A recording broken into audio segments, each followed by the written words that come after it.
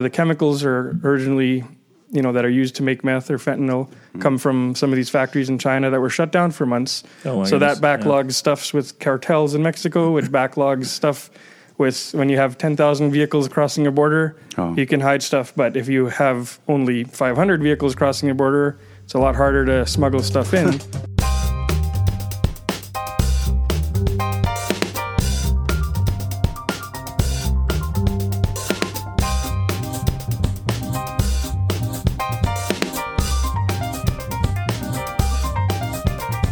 Welcome to ICYA Raw, the first in a series of podcasts that will, I'm sure, make it to number one eventually. My name is John Jansen. My name is Andrew. Andrew who? Oh, I should probably say that. Yeah, Andrew Braun. There's multiple Andrews There's a here. few Andrews. There's probably a bunch of Andrew Brauns as well. But there's only one John Jansen. Yeah, there's only except in Steinbach. On this block of Winnipeg, there's only one. I'm not even sure that would be true. Thanks for joining us on the very first ICYA podcast. ICYA stands for Inner City Youth Alive. Yes. Yeah. So for the longest time, we've been talking about and very interested in podcasts, but there's this thing called time, and there's not enough of it. And so we haven't gotten around to it. So this is our attempt to make a podcast because some of our community, some people who are involved, whether it be donors or people in the neighborhood who are involved with Inner City Youth Alive, have expressed interest in connecting in kind of a, something you can listen to in your car because the days of radio have come to us now. And so we're trying to make something where people can connect, but I can't promise that we'll be completely consistent or shiny or polished. That's why we're calling our podcast ICYA Raw. That's right. And we know that our community around us loves stories, and we love to hear stories and tell stories. And so this is just another platform for us to do that. Yeah, we should introduce ourselves. Yeah, I guess so. My name is Andrew Braun, as I mentioned before, and I am... He's from Saskatchewan, but we still let him work here. I'm amazed. Yeah. Yeah, I even wear green sometimes. He wears green and cheers for the Riders, and we're still friends. It's amazing. It's the weirdest thing. Now, the idea is going to be that every time I'm going to try to... You'll probably hear me and Andrew, or Andrew and someone, or me and someone at the beginning of a podcast to introduce what you're going to hear after. But it'll be something sort of different each time. Oh, and I didn't introduce myself. Yeah, you should introduce yourself. My name is John Jansen. I am from... I don't know where I'm from anymore. At one point, I was from Killarney, Manitoba, in the Great Southwest, part of the province just south of Brandon, where there are lots of Rider fans, unfortunately. Mm-hmm.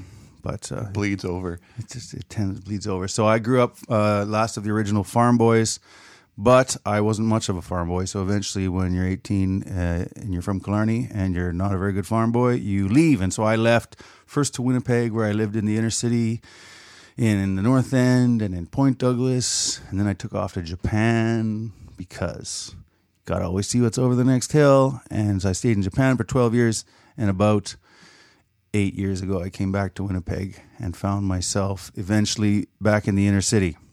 And so that's a bit of my story. Now today we are going to be talking with who?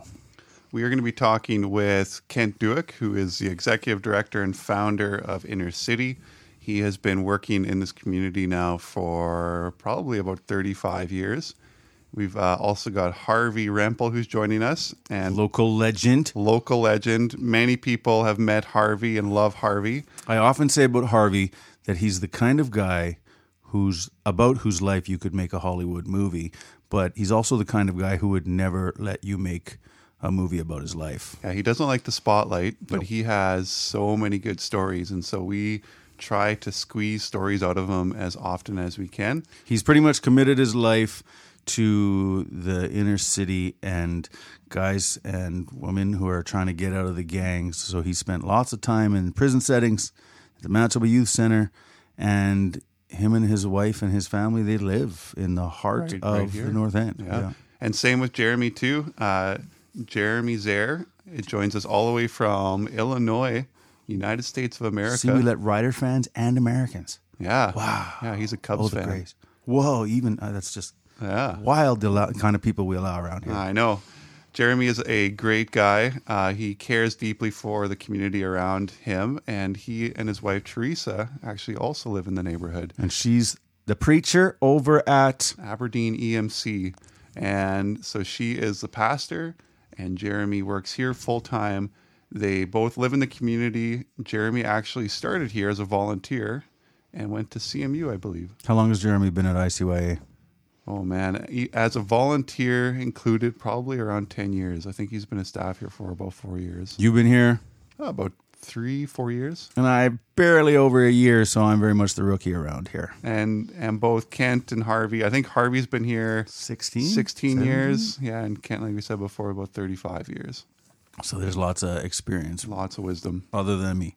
So let's get into it. So today we're going to listen to a conversation where Kent and Harvey and Jeremy, a little bit of me, talk about how the COVID crisis has changed things at ICYA. It's been a bit of a wild last 2 months, Andrew. Yeah, you hear some things in the news, and then you might hear things differently from what's happening in the community. And so these guys are going to just touch on what they are experiencing, and a lot of it is different than what we might read or see.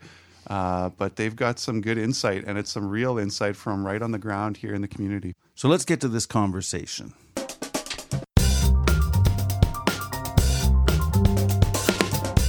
Welcome to a new experiment we're trying at Inner City Youth Alive. Well, not new, slowly evolving experiment. We're trying to see about some updates. The COVID time has given us like some crazy shifts in what we're doing, and so we're trying to keep our crazy donors what? Shifts. Okay. Shifts. This is a child friendly. We're keeping it child friendly.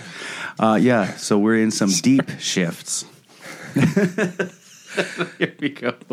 It's on. So we've already got a series of updates on the Facebook page and the YouTube page, which you can check out and join us in for. Feel free to ask questions or give feedback. But we want to keep trying to do that. So today we have the vulnerable leader, Kent Duick. What are you doing here?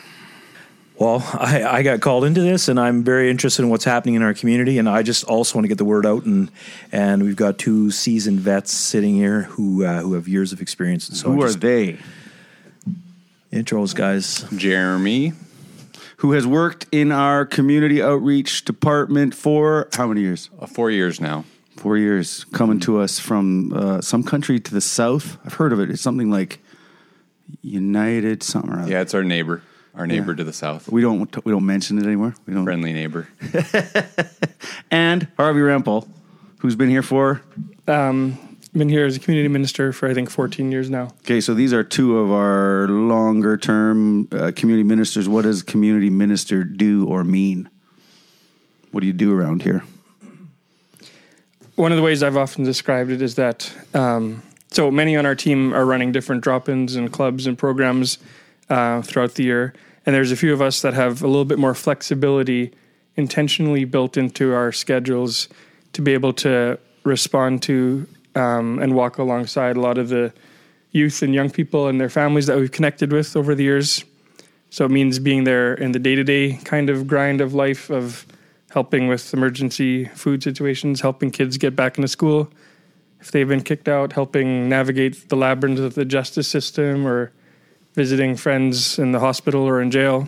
And how is that shifting right now? So a month and a half ago, nobody was thinking the world would be shut down and life was just cruising along, tickety-boo for you, doing regular stuff. How is it different now?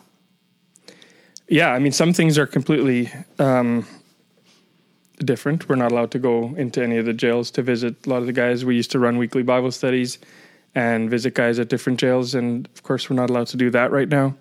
So we've been able to write a lot more letters to guys that are locked up, and just to remind them, let them know that they're not forgotten. We're not able to just as freely visit a lot of the youth and young people that we connect with or their families. So for us, we're often connecting with teens, older teens, and young adults in their 20s and even some in their 30s And Jeremy, are you seeing it affect the kids? The changes are affecting the kids and young adults that you're working with in fairly significant ways? If so, what kind of ways? Well, I mean, I think this reality is affecting everybody on some level. I think some of the young men that I work with, it's affecting them in a way that is rising their stress levels. So a few of the young guys that I've connected with in the last couple weeks have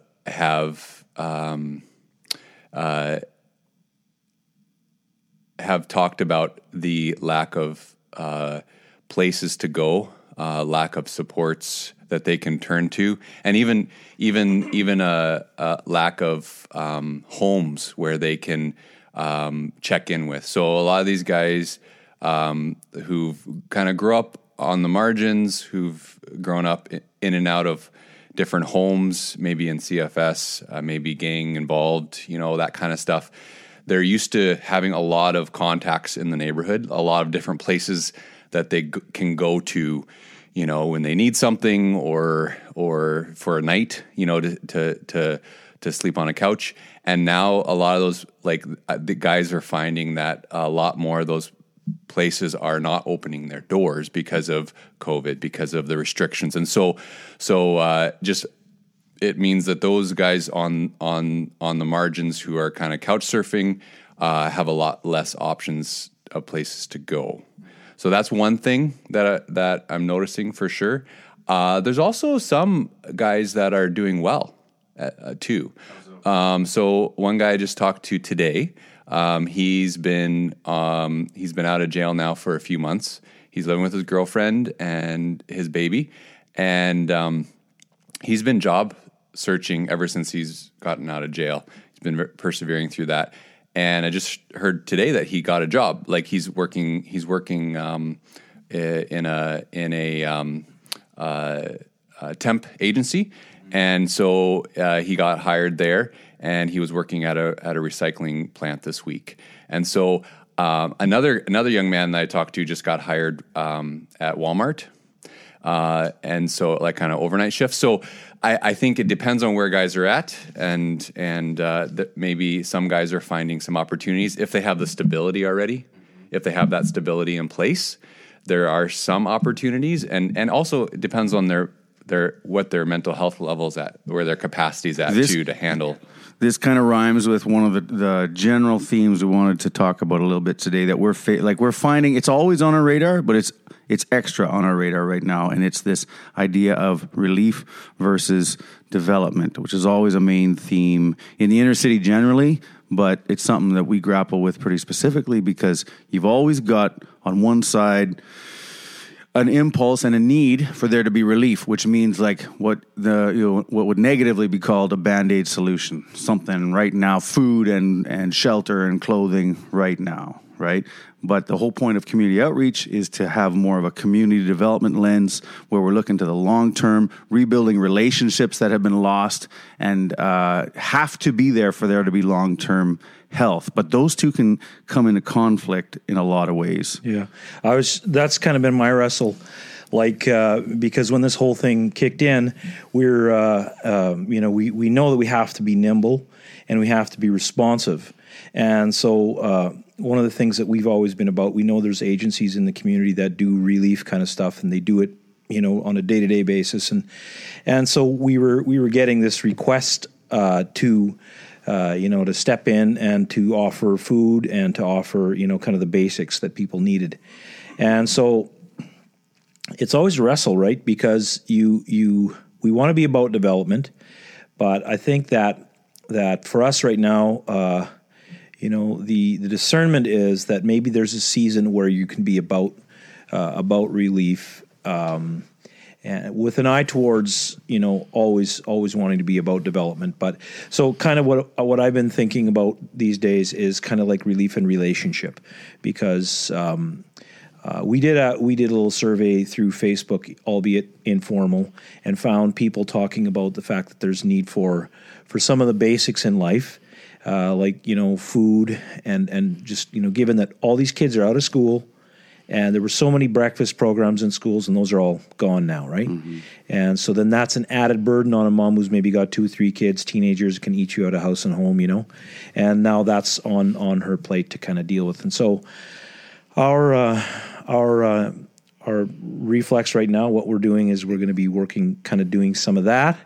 But the caution that we got from the staff, the wisdom of the team here, is that if we become like a food factory, then we lose that relationship side of what we're about here. Mm-hmm. And that can happen so fast, right? Exactly. We can, people can.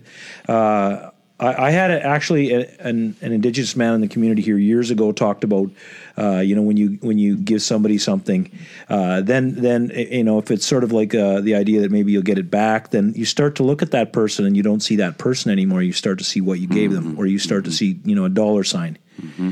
And so you just really want to make sure that relationships don't get messed up by us being kind of. Are you seeing? Are you seeing people in the community with the specific needs? Is that increased in a way since this has all started? Yeah, I mean it's a mix across the board. I was just going to say, I think that is one of the ways in which we can respond maybe a little bit uniquely is that. So I just came from. There was a group of about half a dozen of us that just have been delivering hampers and care packages all afternoon. So. Different families, they're all families that are connected to us over the years. So we're able to, bring some food, and we had some fresh eggs and some frozen meats and, groceries and stuff like that, and care package for the kids. But then we're able to check up on some of the families, a young woman who had recently lost her father, check up on him, another family where one of the young men was recently stabbed a bunch of times, and just kind of follow up with him and the family because nobody's allowed to get into the hospital to visit their brother. Checking up on another family who's part of the school here, and how they're doing with being away from school and friends and homework and stuff like that. So we're able to drop off food, but also have conversations about real things and to continue to support them in that way.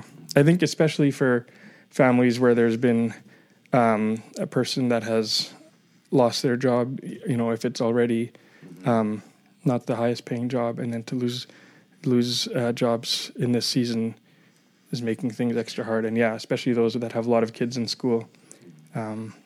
Just to follow up on that survey, it kind of goes to what you're saying. The other half of we heard that people are feeling isolated and worried. And so, if there's that kind of that connection that people in our community, our good friends in the community, have with a familiar face, and that sort of kind of alleviates some of that sense of isolation. So there's some physical relief there, but also some sort of support. I don't know, Jeremy. Yeah, I've found that some of the guys that I connect with have really responded well to phone calls. Those that have kind of that telephone connection possibility. I've been surprised by how some have easily chatted for a half an hour on the phone, which normally would not be something that we're used to doing. Everyone's become an expert in internet telephone services too, the Zooms. Yeah. So like there is an awareness and a longing there for just connection, even if it's over the phone. Mm-hmm. And so I think there has been a definite opportunity there to take a half an hour here and there, or once a week, to check in with guys that we're connected with, if we have that that available. Yeah. If they have that available. We're even finding that that the one thing about this time is the way it's an amazing leveler, right? People with businesses, donors of ours, they're finding a ridiculous amount of stress, because for some of them, their life work is in danger in a way it's never been. And they're also finding a ridiculous amount of extra time. So we're having long conversations that go pretty deep, maybe in a way that they wouldn't have otherwise.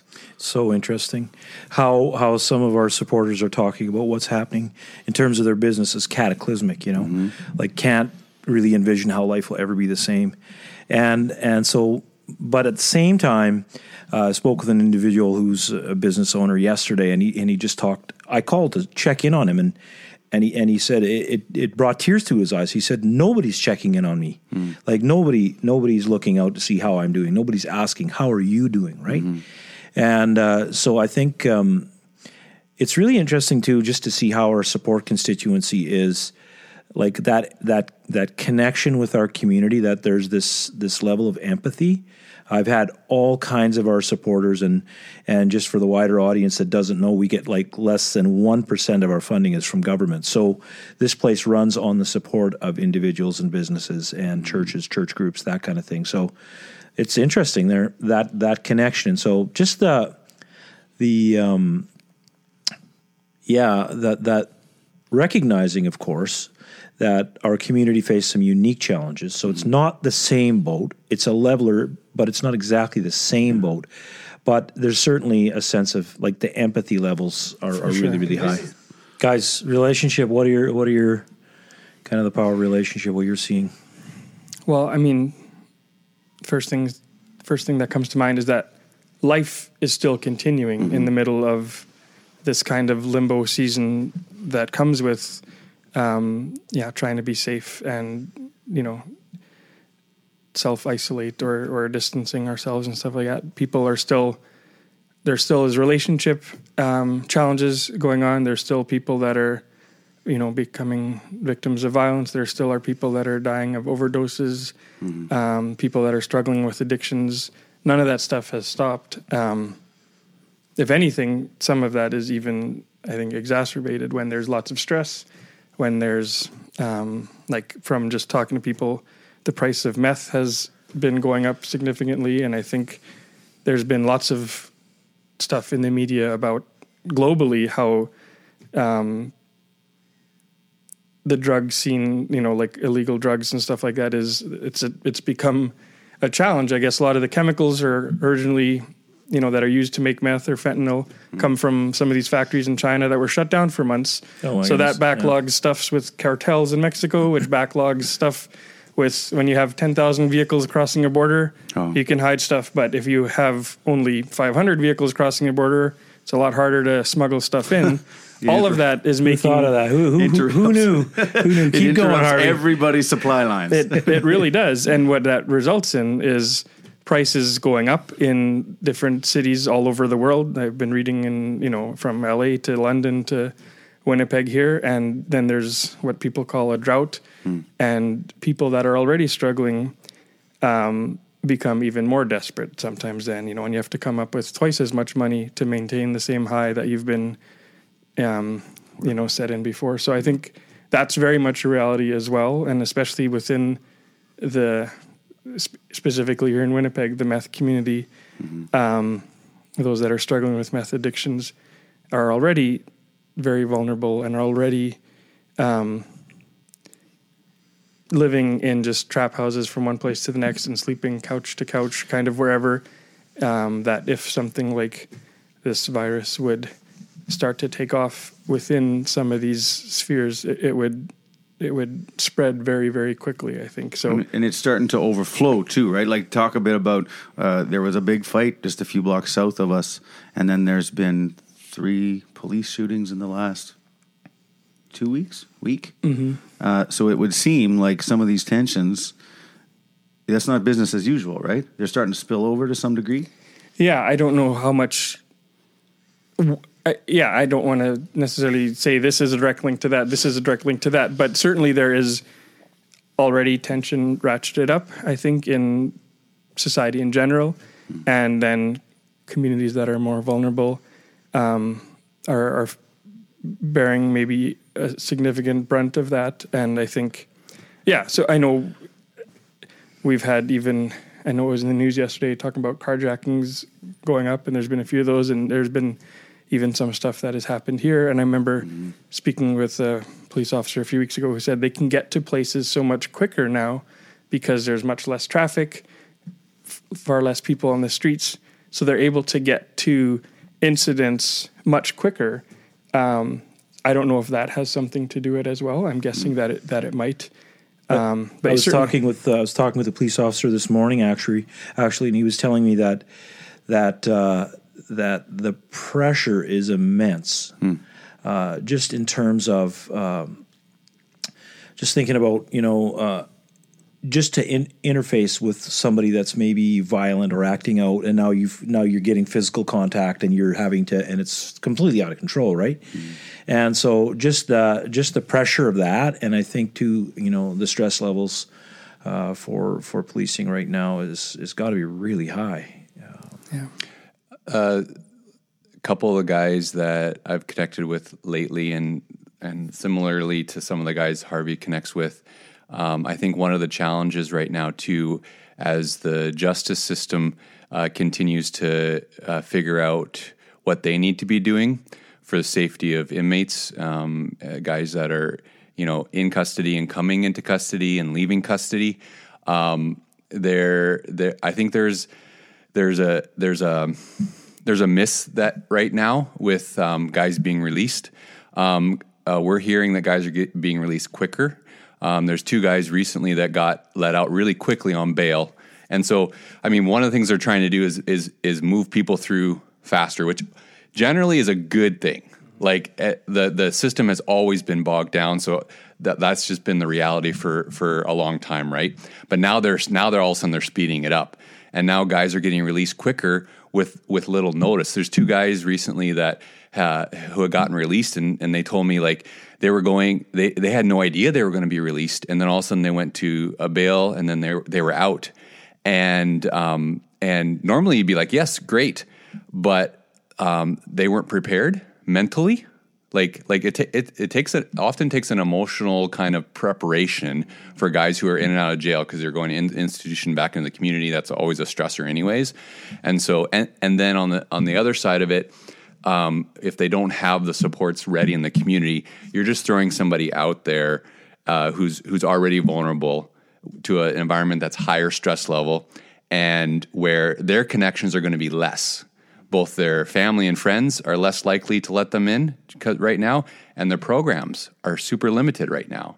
So there's not a lot of place for those guys to go, unless they're going directly into a supportive living situation. Potentially that could be okay, which is rare.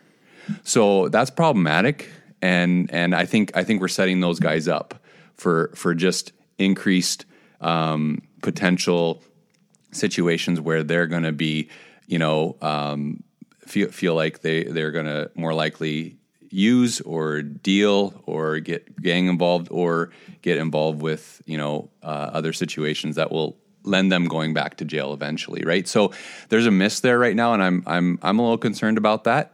And I'm hopeful that they can find better ways to manage these guys coming in and out of the jail system. And I appreciate the challenge of that, because that would be, one of the things that kind of always boggles the mind is how little communication there is between all those between corrections and between, parole and between some of the different options that there are. Education, it goes far and wide that way. Yeah. And there's places where there's really good links, and we have built relationships with some really great parole officers that are on the side of those that they're working with, their clients, and wanting to support them and help them, like, very much so.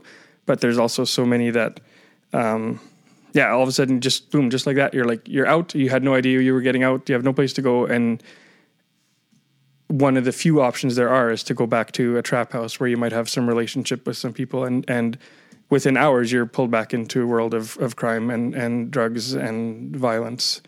At the same time, or flip side, there's also lots of families that we have relationship with that are really taking this COVID-19 situation serious, and that are kind of, we were talking about it earlier today, that are just kind of hunkering down and trying to follow the regulations, trying to keep their kids inside and keep separated and respecting the rules and stuff. There's lots of families like that too. And those are a lot of the families that we visited this afternoon where, every house you go to and there's a bunch of little kids running around and you're just like, oh my goodness, they've been cooped up already all winter. And now it's finally starting to hopefully get nice out. And you're like, wow, that would be very hard to keep going. So are there some, in the midst of all this negative, there's some silver linings, right? There's some opportunities in the midst of a pretty tough situation. Is there anything out there that you're seeing that's kind of a happy story, some good news? Yeah, for sure. I think in our community, one of the things we often talk about is that, our community, there's a lot of strength and resilience, right? People have learned how to survive and to thrive too with difficult circumstances. And one of the things in our community, and specifically in the Indigenous community, that's valued is valuing our elders. A lot of times there are multi-generational families, homes in our community, and I'm thinking of a few right now that where that is really coming in handy, and it's a gift where there are kids and grandkids that are able to care for their elders and keep their elders home, and then be the ones to go out and get what they need and to be at home with them. So kind of being in a isolation, but having people there to care for those who need it. So one home down the street, a family down the street from here, is a multi-generational family, and the grandparents have had 3 or 4 grandkids living with them for quite a while now, which is not uncommon. It's actually quite common in our community. And so they've been a place for their grandkids to grow and to develop and to live. And now those 2 grandparents both in the last few months have had a lot of health issues. The grandma is dealing with cancer. The grandfather has recently had serious issues with his eyes and other health issues. And so they're actually quite limited in what they can do, and they're very vulnerable right now. And so I've been, keeping in contact with them and talking with them. And I just talked to him earlier this week, and he was saying how the kids were out back barbecuing pork chops. One of his grandkids is kind of taking charge of the cooking. Another one of his grandkids is the one who goes out and gets groceries for them. So grandma and grandpa can stay home, they can stay safe, and they're kind of caring for each other in that way. And grandma and grandpa still bring, a sense of calm, a sense of, reassurance and care in the family, right? Mm-hmm. So it's working. Yeah. And I'm hearing that a couple other places too. There's another grandma who I was talking to her, and she was saying, I was asking how it was going, and she said, we're doing okay, because she lives in the basement suite of a multi-unit house, and her family lives upstairs. And she says, I take one grandkid at a time, and so I give them the break upstairs. Everyone get a break from each other. So he comes down and spends time with grandma, and then that one goes up and then the other one comes down, right? So it's giving a break to the family, right? So that's super valuable right now, right? Yeah. And if you think about that, innovative. Like that really helps just for people to be able to get by and to get what they need relationally and get breaks from each other. So I think that's kind of neat when that's happening, and it is happening in our community. One thought or whatever that I just have been thinking about a little bit is like even now I was with somebody and went through the drive-through to get some lunch, and the drive-thrus are just packed, whatever, right? And I just am like, yeah, because if you don't have a car, you can't go to McDonald's now, right? Mm-hmm. Oh, yeah. If you don't have a car, you can't drive to Kildonan Park to go for a walk, or Birdsville Park or something like that. If you maybe toilet paper situation is a little bit better now, but a few weeks ago, you can't drive to Walmart and then to Superstore and to whatever if you're by bus or in a cab with 3 kids or something like that. I don't know if it's worth maybe mentioning just a couple of the things that are not maybe as obvious, where that are just a little bit. Yeah, I mean, most people that we're talking to in the audience maybe have gone to drive-thrus, right? Still have gone to go get whatever, but that's a lot harder to do if you don't have a vehicle. Or I don't know if that's worth sharing that stuff or not. I'll put it in just like that. You guys are really, like, I really respect your thoughtfulness and your, I don't know, anyhow. Well, no, just thinking about what these guys do and kind of just the care with which you guys approach issues in our community. You guys are thinking about respecting individuals, respecting the people, and respecting the knowledge and wisdom that's in the community, and just kind of being mindful about the kinds of things that you engage in, and just to make sure that, kind of that whole Hippocratic oath, first, do no harm, and it actually takes a fair bit of, circumspect kind of thought to say, okay, how do we go about helping in this season, and reminding ourselves, like first, do no harm. Let's start there, and then from there, try to make whatever it is we get engaged in actually matter and actually help. So you guys are, your years of experience and your wisdom you bring to the job is really, really valuable.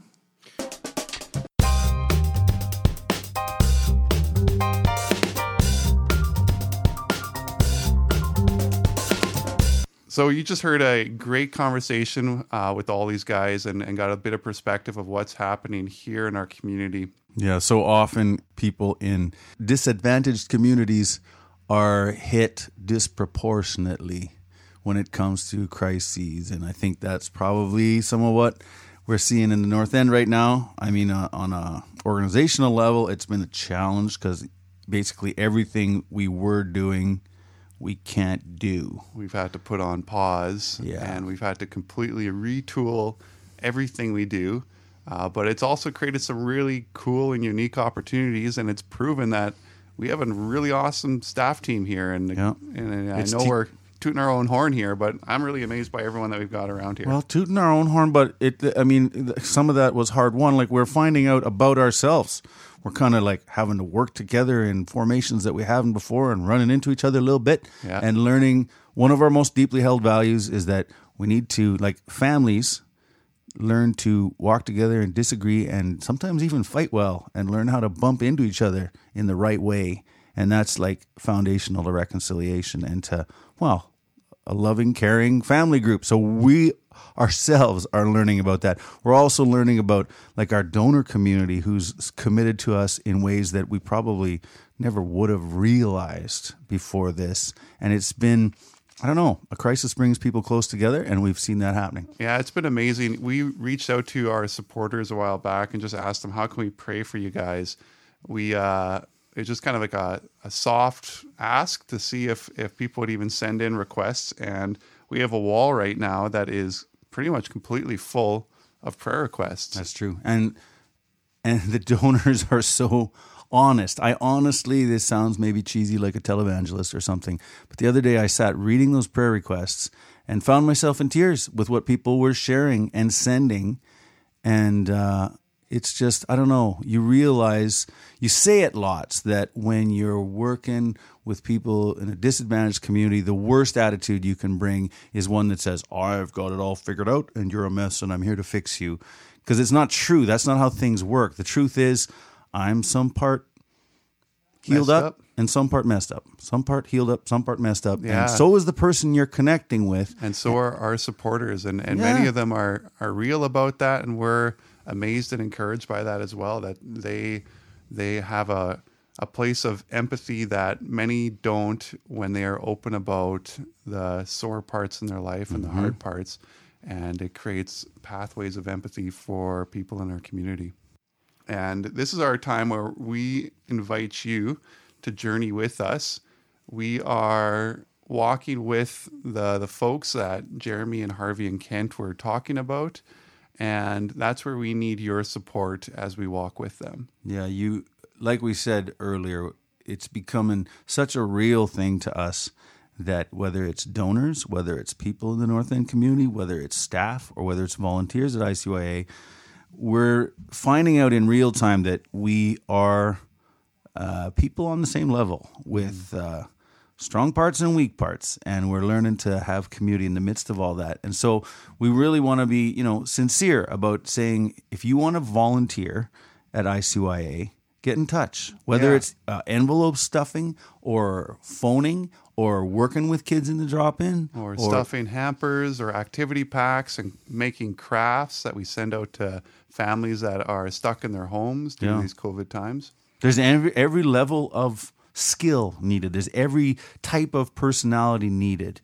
And so we want to invite you to get in touch and get involved. And if sometimes the most important not the most important, one of the extremely important ways you can get involved is those checks you send us, because that makes it all happen. And we are sincere in saying without that, this doesn't happen. And so the people, if you want to get involved financially and send some support to ICYA, that is a very real way to be connected. Yeah, and if you want to know more about where that money goes towards, we want to be continually as transparent as possible. So you can actually go to our website, icya.ca, and you can click on financial integrity, or just go right to icya.ca/transparency, and we outline where all that support goes. And check out our Facebook page too. Look for Inner City Youth Alive Inc. Is that the Facebook page? Just search Inner City Youth Alive. You'll find it. You'll see Melvina Gibosh and her Pray for Bacon video, and you'll see a video that introduces you to ICYA. Not long like this podcast, little short 5-minute, 10-minute kind of things. So connect with us there. And we just want to say thanks and join us for the next installment, hopefully in a week or two, of ICYA Raw. Thanks for joining us.